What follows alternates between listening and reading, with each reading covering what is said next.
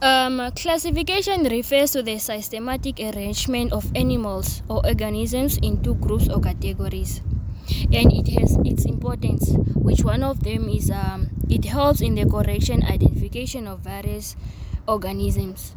It helps to know the origin and evolution of organisms, and it also helps to determine the exact position of the organisms in the classification.